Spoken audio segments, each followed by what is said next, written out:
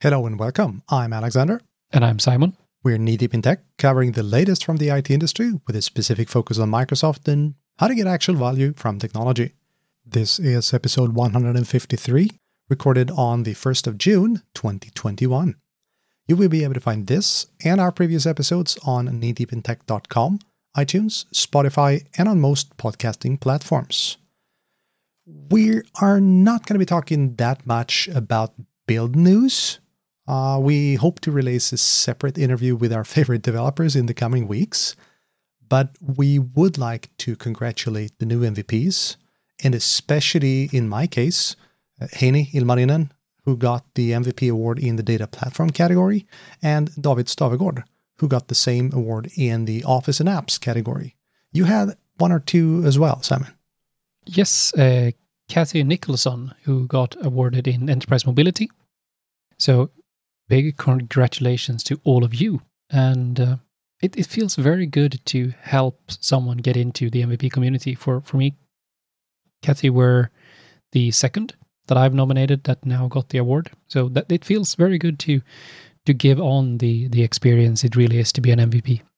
I totally agree. And what's funny is that I've only nominated two people, and both of them got the MVP at the same time.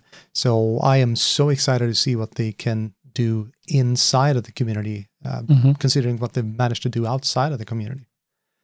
Yeah. So what are we going to talk about today? We're going to talk about data classification.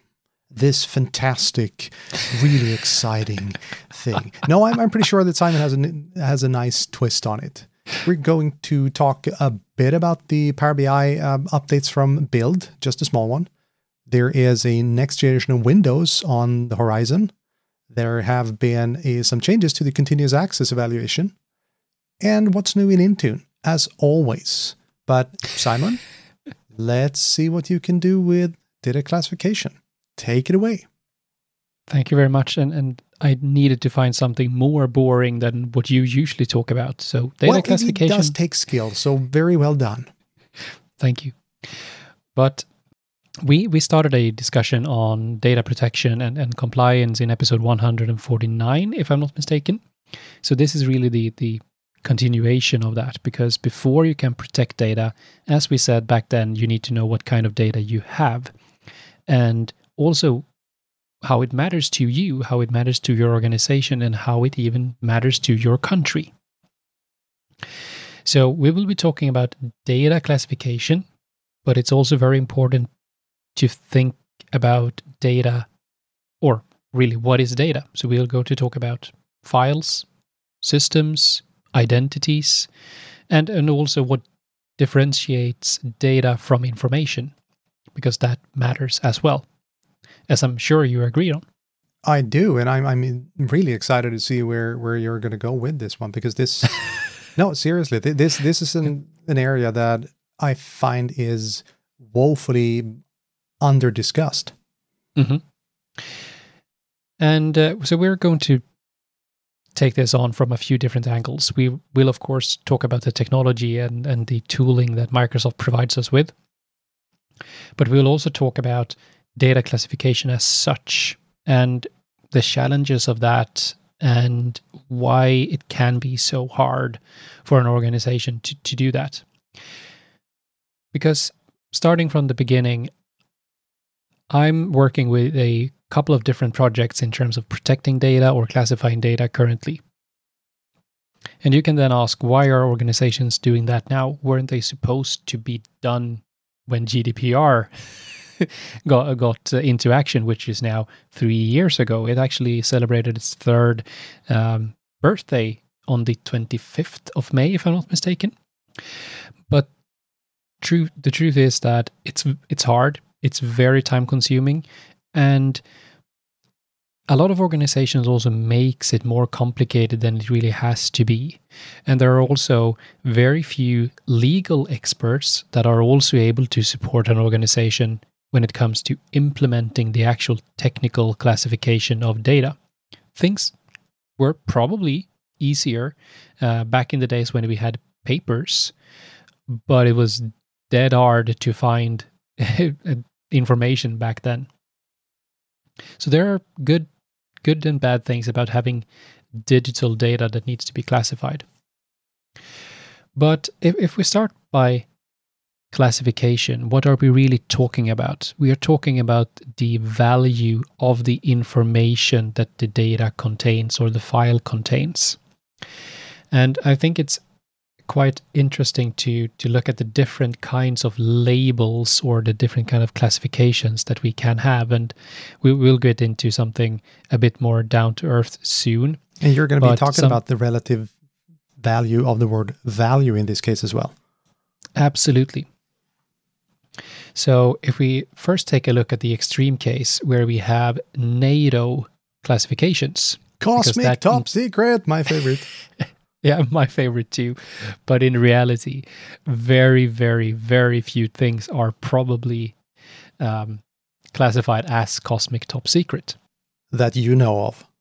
That I know. Let's just say that I should never, ever get even remotely close to something that's cosmic top secret. You heard it here first. Simon is not approvable for cosmic top secret. I'm not cosmic classified. No, you're not. There we have the name of this episode, cosmically classified. But I must say that I have my new tagline today. I discovered my new tagline today. So I will actually probably tattoo that in the back of my neck. From now on, I will be known as the person you should use, abuse, and reuse. You know, I can do a whole episode on that. Moving on. Using, abusing, or reusing me. Yes. Yeah. So the other classifications that NATO have, so cosmic top secret is the highest classification any kind of data can have within the NATO sphere. It's followed, and the relative value of this decreases now. So you have NATO secret, NATO confidential, and NATO restricted. You also have, and you usually talk about the sensitivity of documents, because that's what you need to protect. That's what can have an impact that is like substantial. And then you have different degrees on that. And we'll talk about that from a Swedish point of view soon. But you also have what's in the NATO case is NATO unclassified. And you also have NATO property. And that goes back to internal in many cases. So NATO property must not be made public without NATO permissions. That's what many organizations would classify as general or internal data. And then NATO unclassified, which is very, very few documents that are public. But other organizations may have a much higher amount of actual public information. And that's also where Sweden is a rather challenging country, since all of our public information, or most of our public information, is actually public. Really? But it does. Most of our public information is public. Okay. Yeah, but I think you must agree that from a international perspective, I don't know if any other country works as Sweden does, that you can actually go up to any governmental agency and say, I want to get all correspondence to this person. Yeah, well, we do have the Freedom of Information Act in the US, which works similarly. But think of it like this. Apply the Freedom of Information Act to everything, and then you have the Swedish way of being open. And yes, I would definitely agree. Sweden is a rare bird in that sense. Yeah. So, just to make this a little simpler and a little more down to earth, I'm going to take Sweden as an example for how we usually classify information. And sorry now for not translating this properly. But it will be to realize the value of the data and how a classified document that are subject for our national security, or the National Security Protection Act. I think that's the correct way of saying it. And how you should value information. So we have limited secret, confidential, secret and classified secret. What would you say that something that's classified as limited secret would mean if that were to be published? Well, I would probably say that it may impact in a small way, not necessarily on a national level at all, because then it would be classified higher. But it could probably impact a person or a company, or no, we're talking about the state, right? This actually applies, since this is the Protective Security Act, which is the correct way of saying it. This applies to both public and private sector as long as they are subject to that same act. Yeah, so a small impact, not a negligible impact, but a small one. Exactly. So a lesser impact with limited consequence, with limited consequence, and a less ability to disrupt the national ability. And that's where things gets complicated, because one of the most common things I see when it comes to data classification is that people tend to be overly protective of data.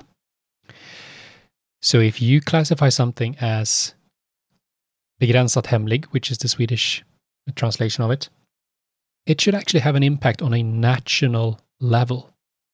And that means the moment you classify it as begränsat hemlig, you can't put it anywhere outside of Sweden. No, that's where you have the American version. It's called no foreign national. Exactly. And in practice, very few people should even have access to that. Very few people should even be able to classify something as that. And then you have the 3 levels on top. So if you go to classified secret or qualified secret, that's something that would have a serious impact on the national ability to function. I can give you an example, actually, and this is a pretty interesting situation. Back in, I think it was the early 90s, the Swedish Air Force intelligence operation, if you will, the intelligence headquarters for the Swedish Air Force was based out of Norrköping, the city next to ours. They moved everything from Norrköping to Uppsala, and they had multiple basically containers with stuff, and one of the containers contained only limited secrets. But the combination, the sheer amount of information turned it into a classified secret, which made it a complete mess to move. I mean, it was one container with information, but it was multiple vehicles and helicopters and God knows what. Probably the half of all the firearms in the country was driving with that truck. So all 4 of them, perhaps. Yeah, but I think that also goes back to that you need to take that into account as well. When you collect a vast amount of lesser sensitive data, it quickly turns very sensitive. Because if you know the location of one depot of ammunition, that's not a complete mess. But if you know every single location, that's a serious impact. So what can we learn from this? Well, first and foremost, things that are considered confidential, and I think this goes for all countries, really needs to be confidential. Or secret should at least be very secret. Confidential is something you as an organization can claim that your internal information is. That it can be, you can use the same kind of classification, but especially in private sector, you can apply that to your company. So if a document, as an example, would have a serious impact on the organization, if that were to be published, it would likely be fallen under classified as secret. So ensure to focus mostly on what's not confidential, what's not secret, and be very clear on that. And also remember that just because you have the permission to read classified information doesn't give you right to read all information that are classified. So that's where we need, in many cases, when we come back to Microsoft Information Protection, sublabels. So this is confidential and should only be read by HR. This is confidential, but should only be read by the Unicorn project. I have now finished it, and I hate Sarah even more. As you should. As I should. As everyone should. Speaking of which, I'm going to be talking to Sarah tomorrow. Not that Sarah, Nope. I assume. In most cases, we have 3 to 5 different levels, and we then have sub-labels below that. And it's also important to remember that we should classify all information and all systems, because a system, a server, a client, a database can in itself also have a value from a data point of view. And it's also that if you only have data, if you only have numbers, that may be of lesser value than if you understand the numbers and make it into information. And that's also very important to remember. That's why we are having discussions in terms of, let's say, productivity score or whatever it can be. Productivity score is likely a good measure. If you don't know who spends no time at all in meetings during a day, it's data. You know that a person spends no time in meetings. But if you combine that with the name of the person, that is now something that HR is likely to treat as confidential. So data in context turns into information. Mm-hmm. Yep. Wonder who said that. I'm sure you know. A lot of wise people. Probably. Not me. So, when we have our classification in place, we need to then decide, should it be automatically assigned or manually assigned? And that's a never-ending story, because it's as dangerous, or can it even be more dangerous, to automatically assign based on the content of a certain piece of data. It can help to inform the user that you have just written a social security number here. It's likely, therefore, that you should classify this document as confidential.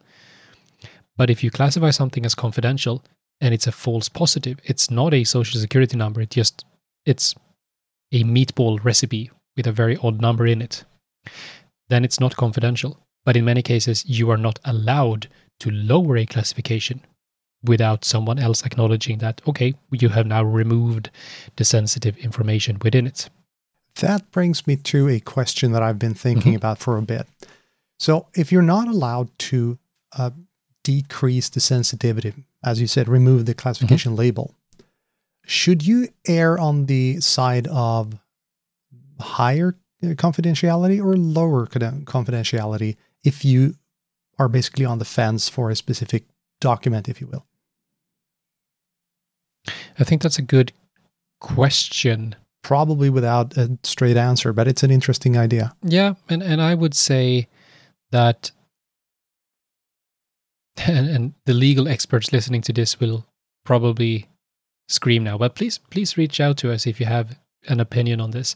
I would likely tend to go for the lower one initially, because it's still a document I'm working on, which matters in a Swedish context at least, and then ask someone, I've written this document, I've now classified it as this, should I classify it higher? Because it is easier to classify it higher than it is to go the other way around. Yes. All right. Makes sense. I would say so. Yeah. So I think we will revisit the context of classified information and how you can then combine classifications with data loss prevention and other measures. But it's also essential from a cybersecurity point of view. If you have a confidential system, it's likely that it should be very isolated from anything that isn't confidential, so that you know that only a limited amount of people have access to it. But that's for another episode. But to summarize this, 5 things to think about when you start classifying data. First, you need to know your organization. What data do you have? And what regulations do you adhere under? depending on your industry, public, private sector, so you know what you need to protect and to what level. Don't classify more confidential. Don't classify it more confidential than you are certain that it should be or that it need to be. Make it simple. Start with new data. Learn the process, and you can always go back in time and reprocess existing data at some point. Create a pilot. Like I said, many organizations likely have confidential data that's sensitive for the organization, but not for a country. And create a pilot project. Learn how it works. Learn how the different policies and classifications work. And start small with a value-adding project from day one. And do remember that the best kind of data classification that happens, or the best kind of data classification, is the classification that happens. And manual is better than wrongly in an automatic fashion. Any questions? A lot of questions. But I think those will also come in another episode as we start to as we start to look at the actual implementation of this, because it's easy to sit here and say don't classify higher than you need. It's easy to say that automatic classification is good and it might actually work, but how do you do it? And I think this is where information protection comes in. You've been toying a lot with that. I have been just dipping my toes in it because it does start to flow downhill as well to my things. And it also is starting to become ubiquitous inside of the entire Microsoft ecosystem in a way that we have not seen before. And I really, really like the unified nature of unified labeling. So yeah, I'm looking forward to the next discussion, and I will be adding on my own to this discussion as well. Nice. We can now be knee-deep in compliance. I highly doubt that, actually, for a multitude of reasons. But I'm not going to shatter your lovely Tuesday evening by saying that you're completely off. And we can't even be compliant with ourselves, since we said that we shouldn't talk about build, and now everything we have on the agenda is from build, apart from the news from Intune. So I have the only actually compliant news item of the day. So I'm going to twist that just a slight bit, because we're not going to talk about the developer aspects of build. Fixed it for you. Yeah, well done. So Power BI, it's an interesting tool to work with. I've said it before, I'll say it again, that if you turn your back on something in the Microsoft ecosystem and then you go on vacation, it's going to change. So we need to remember that Power BI is 5.5 years old. It did not exist in its current form. It did not exist, period, 5.5 years ago. And it has come so far since then. We had some exceptional things shown at the MBAS, the Microsoft Business and Application Summit. And I was sure that after Ignite and MBAS, the chest was empty. As in, I was entirely sure. And I was wrong. It's like TV Shop. Well, wait, in a way, yeah. There's more. They actually saved the best for last, in my view. So, nice. Do you know what GPT-3 is? Sounds like a car I would like to buy. Well, that would be something. No, GPT-3 is a natural language algorithm, or basically a natural language AI. Mm-hmm. And it has been worked on for quite some time. And I think I saw a number that said 175 billion parameters that's been used to train it. It's a neural network. The thing is, GPT-3 is very good at understanding what you're saying, basically. Someone at Microsoft had the bright idea to combine GPT-3 and DAX. So what is coming, there is no ETA on it that I've been able to find. What is coming is you can talk or basically write a statement in English, and it is going to turn that into workable DAX. So even I can use Power BI. That was exactly what I said. even I can write usable DAX.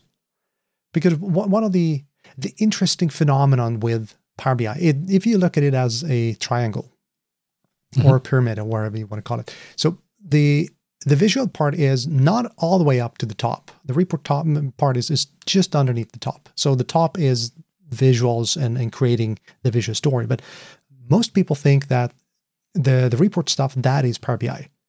In my view, since I do everything that's underneath, I think that is just the tip of the iceberg. But people look at me and you go, are the iceberg. Well, yeah, I'm the iceberg. That's an interesting story in and of itself. So people look at me and go, well, dude, you work with Power BI. You should be able to do a report. And yes, I can do a report, but I'm terribly bad at DAX. Like, that's what I have my colleagues for, because they know DAX. I suck at DAX. So yeah, having this kind of support will make it so much easier to produce stuff. And we both know that this is not aimed at me. This is aimed at normal people.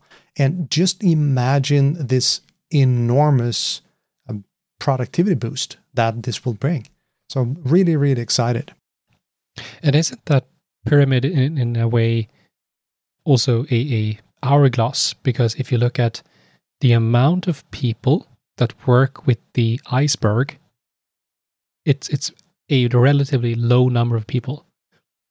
But the number of people that will be creating, using, getting value from the visuals is the majority of people. So the simpler, this enables more people to benefit from the hard work that you have done below the surface. For sure. And that's what I keep coming back to with Power BI. You can use duct tape and string to force a crappy data model to give you reasonable results and make it look pretty. But the better you make your model underneath, just like we were talking about the episode before last, the better you make the model underneath, the easier Power BI will have, and the more automatic things will work for you. And what's also most important when it comes to data modeling, it means that your edge cases will work automatically. Mm-hmm. You don't need to patch and think ahead and compensate for bad decisions. So that's why I'm a stickler for a good data model. So would you say that GPT-3 is the equivalent of DAX tape? I hate you, Simon, by the way. Moving on. We also get automatic aggregations. So aggregations is the key to really working with huge sets of data. Back in a couple of years back, I did the trillion row demo when aggregations was a new thing. And I literally worked with 1 trillion rows of data on stage in Stockholm. I channeled my inner Christian Wade. Now they're doing the same thing again, but automatically. I no longer need to specify how do I aggregate this data. It will do so automatically.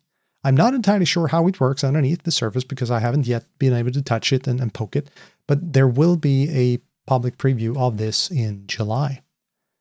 What's also going to come in July is streaming data flows, one of the absolutely missing pieces of Power BI. We've touched on it in a previous episode because this was actually announced at Ignite, I think, or it was Embass, I can't remember.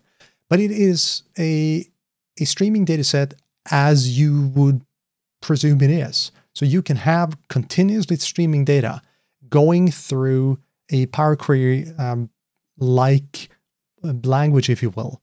And at the end of the day, it's going to pop out as a data set or a data flow that you can attach to and do your reports on. So this is one aspect that Power BI has been lacking. That is now sorted. Again, it's going to come out on as a preview in July. But it's absolutely beautiful. And I think this is what we all envision when it comes to big data. And I think this is what it all goes back to. If you can make decisions on real-time data as it comes in, just imagine what that could mean for a lot of people. Sure. It's a great technology and it's a great capability. But there is a backside of it, and that's the same as in medicine.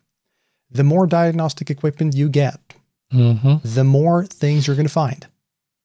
But there is a difference between dying from something and dying with something. And it's the same thing here. Just because you can do real-time analysis and real-time reporting doesn't mean that you necessarily should, because you might not gain anything. In fact, you might actually lose something. But that's a whole different discussion, and probably the one that will turn up in a future focus segment. There's also something called the Jupyter Notebooks, and anybody who's ever done data science knows what a Jupyter Notebook is. It's basically a file with cells, and every cell you can add code or you can write some text, and you can run the code in that cell. The whole thing is self-contained, so it's only when you press play on tape, basically, it goes to the backend kernel and runs whatever code it is. Now you can put Power BI inside of a Jupyter Notebook, which means that you can have a story, basically. You can tell a story and you can move between the cells and you can run your report and you can show the data as you progress through the story. So Jupyter Notebooks are awesome for troubleshooting, for explaining, for documenting, and all that kind of stuff. Again, because they're self-contained. So really, really cool stuff. And finally, it's also used within Sentinel. Yeah. Yeah. So I think this is a real. It's been around for a while, but I think it's a technology for the future. Absolutely. Oh yeah. It's one of these technologies that is just starting to find its feet outside of the design specifications, if you will. Because in Azure Data Studio, which is going to be the successor to SQL Server Management Studio, or not necessarily a successor, but a companion tool, it is based off Jupyter Notebooks. And finally, the thing I'll mention is deployment pipeline APIs. We have the deployment pipeline in Power BI, which is one of the most difficult things to implement in Power BI due to the fact that the files are binary. But we are going to get APIs that mean that you can connect Azure DevOps, GitHub, all that kind of really, really juicy stuff to do proper versioning and proper deployment pipeline stuff, development inside of Power BI. Very, very requested, and I can't imagine a world without it when we see it. So I'm excited. Cool, and it's. I'm not surprised anymore, but it's so interesting to see how much I've evolved by learning from the announcements that you talk about in the podcast as well. So I'm super excited about this as well, and I'm just terribly sorry that I haven't had time to go through and apply all of this knowledge to my data of beer, my beer data. No, but it's going to get there. And the more I think of it, the more I am thinking we should do a complete pre-con on your beer data, because I have a lot of ideas. And I think, now I'm excited because I would be a user in that case. Yes. I have all of this data. Please help me. Yep. Let's do a pre-con. Let's. A classified pre-con. Cosmically classified pre-con? Cosmos DB, perhaps? Leave Cosmos out of this and move to Windows, please. Please. So, I will be completely honest. I haven't seen the keynote from Build yet. I was busy doing something else. I can't remember what I did, but I was doing something, and I will get back to that at some point. But one of the things that were mentioned is that Satya teased the world that a new Windows is coming, which is quite interesting since they said that Windows 10 were supposed to be the last Windows. But we are expecting a Windows which drops the version. So basically, this is Windows. It's not the new Windows, it's Windows. And Windows for the future will not just be the operating system, it will be the experience, the platform Windows, which includes a new store, according to The Verge. So what we will see is a Windows that adapts to the hardware, that's more modern, more modularized, and that supports the form factors of the next generation hardware, which is in many cases likely 2 or multiple screens, more mobile, and so on. So what Microsoft is doing now is taking the best out of Windows 10 X, combining that with the best of Windows 10 today, creating a new store, and likely adding a bunch of other great improvements, and as well as the modularization of Windows to support a higher amount of small and large devices. And that will be announced in the coming weeks, according to The Verge. Microsoft said very soon, in some kind of preview or at some kind of event, and we will see what happens when that's announced. But I'm very excited, first and foremost, to see that they are dropping the version, something I claim that they should have done even when they released Windows 10. It should have been Windows only and be done with it. But there isn't really that much more we know about it. But Satya was very excited, and he's been testing it for quite a while. So I assume that they are at a very good point. The other interesting bit of this is also the new store, where, according again to The Verge, anyone would be able to post anything. So even like competing browsers, it doesn't have to be modern apps. And they even say that you could even allow a third-party commerce platform in apps, so in-app purchases, which would not do the same thing as Apple is doing and still take a percentage of that, but allowing a developer to publish an app, do in-app purchases for the user, and all of that money would go back to the developer, which in my world is fair. So that's really fun and something from Build. The other thing, and I think this is really great to follow up on from our interview with Christos a couple of weeks ago, is that continuous access evaluation is now in public preview. And that's using the Graph API. So it's not in the Azure portal yet, but you can use this in public preview using Graph. And it focuses on Exchange, Teams, and SharePoint. And I think the scenarios that they envision really explains what this does. Because think of it this way. If you were, for whatever reason, get fired, and your account in AD or Azure AD got disabled, when would you be kicked out from Outlook, from Teams? When your token expires. Exactly. And for web, the default is 90 days. So you can be signed in quite a long time, even with your account being disabled. So this is what continuous access evaluation will be taking care of. That if your user account is disabled or deleted, you will be signed out and kicked out from any app instantly. I'm pretty sure that this is what was the issue for Klarna Bank. I think it was token expiry and someone messing that up and caching the tokens. Yeah, that can definitely happen. And all of this would also be applicable to enforcing MFA, changing passwords, increasing user risk score, and that makes it super powerful. Because that means that we could evaluate a user's behavior even after authentication. And even if the authentication in itself looks legit, the things that happens after that can be malicious, and we can then throw that individual out as needed. So I think this is really, really cool and something I can't wait to play around with, because this will be, from a security point of view, a complete game changer. So I understand why Christos were so excited about it. For sure. And lastly, I think whenever we say lastly, it doesn't mean that other things haven't happened. But last in our show notes is the news from Intune. And this release, Service Release 2105, focuses a lot on settings or reporting and monitoring. So new capabilities to see per setting status report within a settings catalog. So basically, instead of seeing that, this set of policy applied correctly or did not apply correctly, you can now see 99 out of 100 settings applied correctly, but not this one.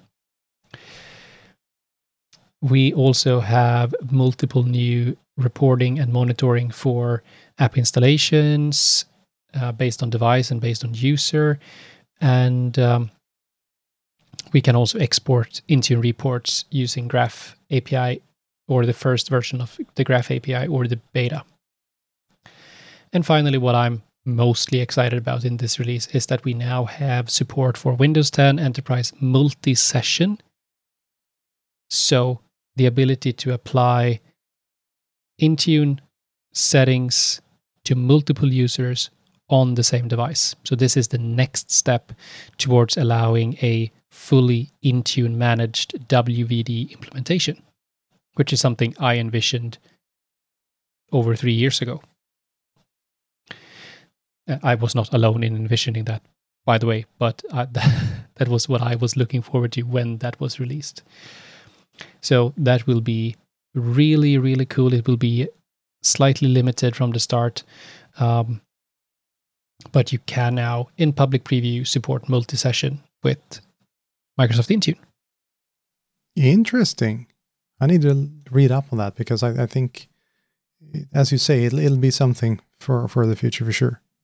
Absolutely. It provides smaller organizations the ability to manage their Windows Virtual Desktop environments just as they are managing their physical devices, if they so desire. Yeah, for sure. All right. So I'm going to be speaking at Data Minutes on 11th of June.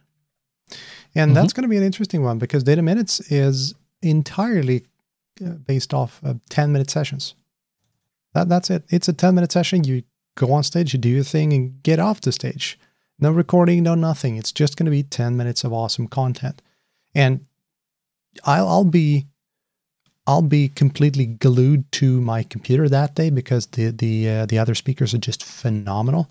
And I will be talking about why I hate averages. As I say in my abstract, I will be raking averages over the coal. Bring marshmallows. So that'll be fun. Yeah. I actually just remember that I actually have a session or an event next week. Because I think it's the same Sarah that you will be speaking to, our Scottish friend Sarah. Sarah Lean, aye. Yes. Invited me to a live stream together with some friends on June the 9th, where we'll talk about personal versus company brand and how they impact one another and how it affects one or the other. I might just have to watch that because that's one thing where we are not in agreement, you and I. You're about 1 billion times better than I am on personal branding. We are in agreement. I'm just better than you. Right. Meh. You want to hear something interesting, by the way? This upcoming Data Minutes, that is the last speaking engagement that I have on the docket for this year.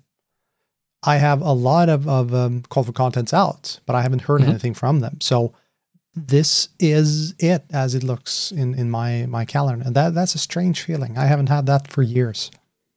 No, but that's I actually have an upcoming one after summer, which I'm not certain that I'm allowed to disclose yet. So we'll see. But I also have a few call for contents out and some others to submit to. Yeah. Oh, and you did another thing. Apparently.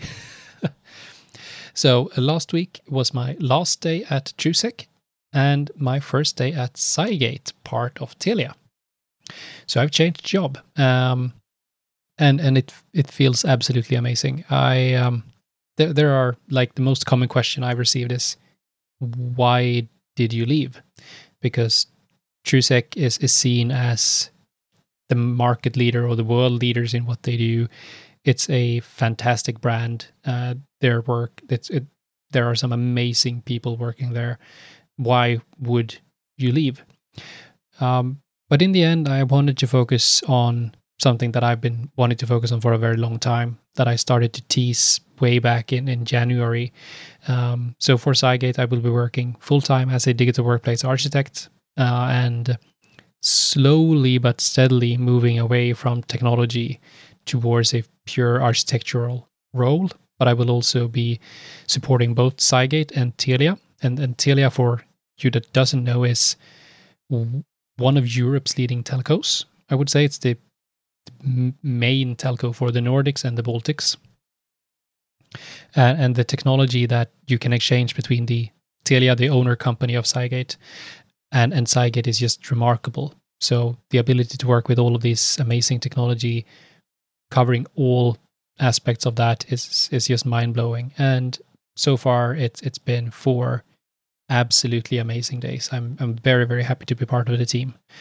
And we'll see where this takes me, and where I'm able to help Cygate and Telia go. We'll hear more from Simon when he gets out of the honeymoon phase. Yeah, and like actually Monday, I had a colleague reaching out and said, "Yeah, do you have time for a meeting in the near future?" Yeah, my calendar's up to date.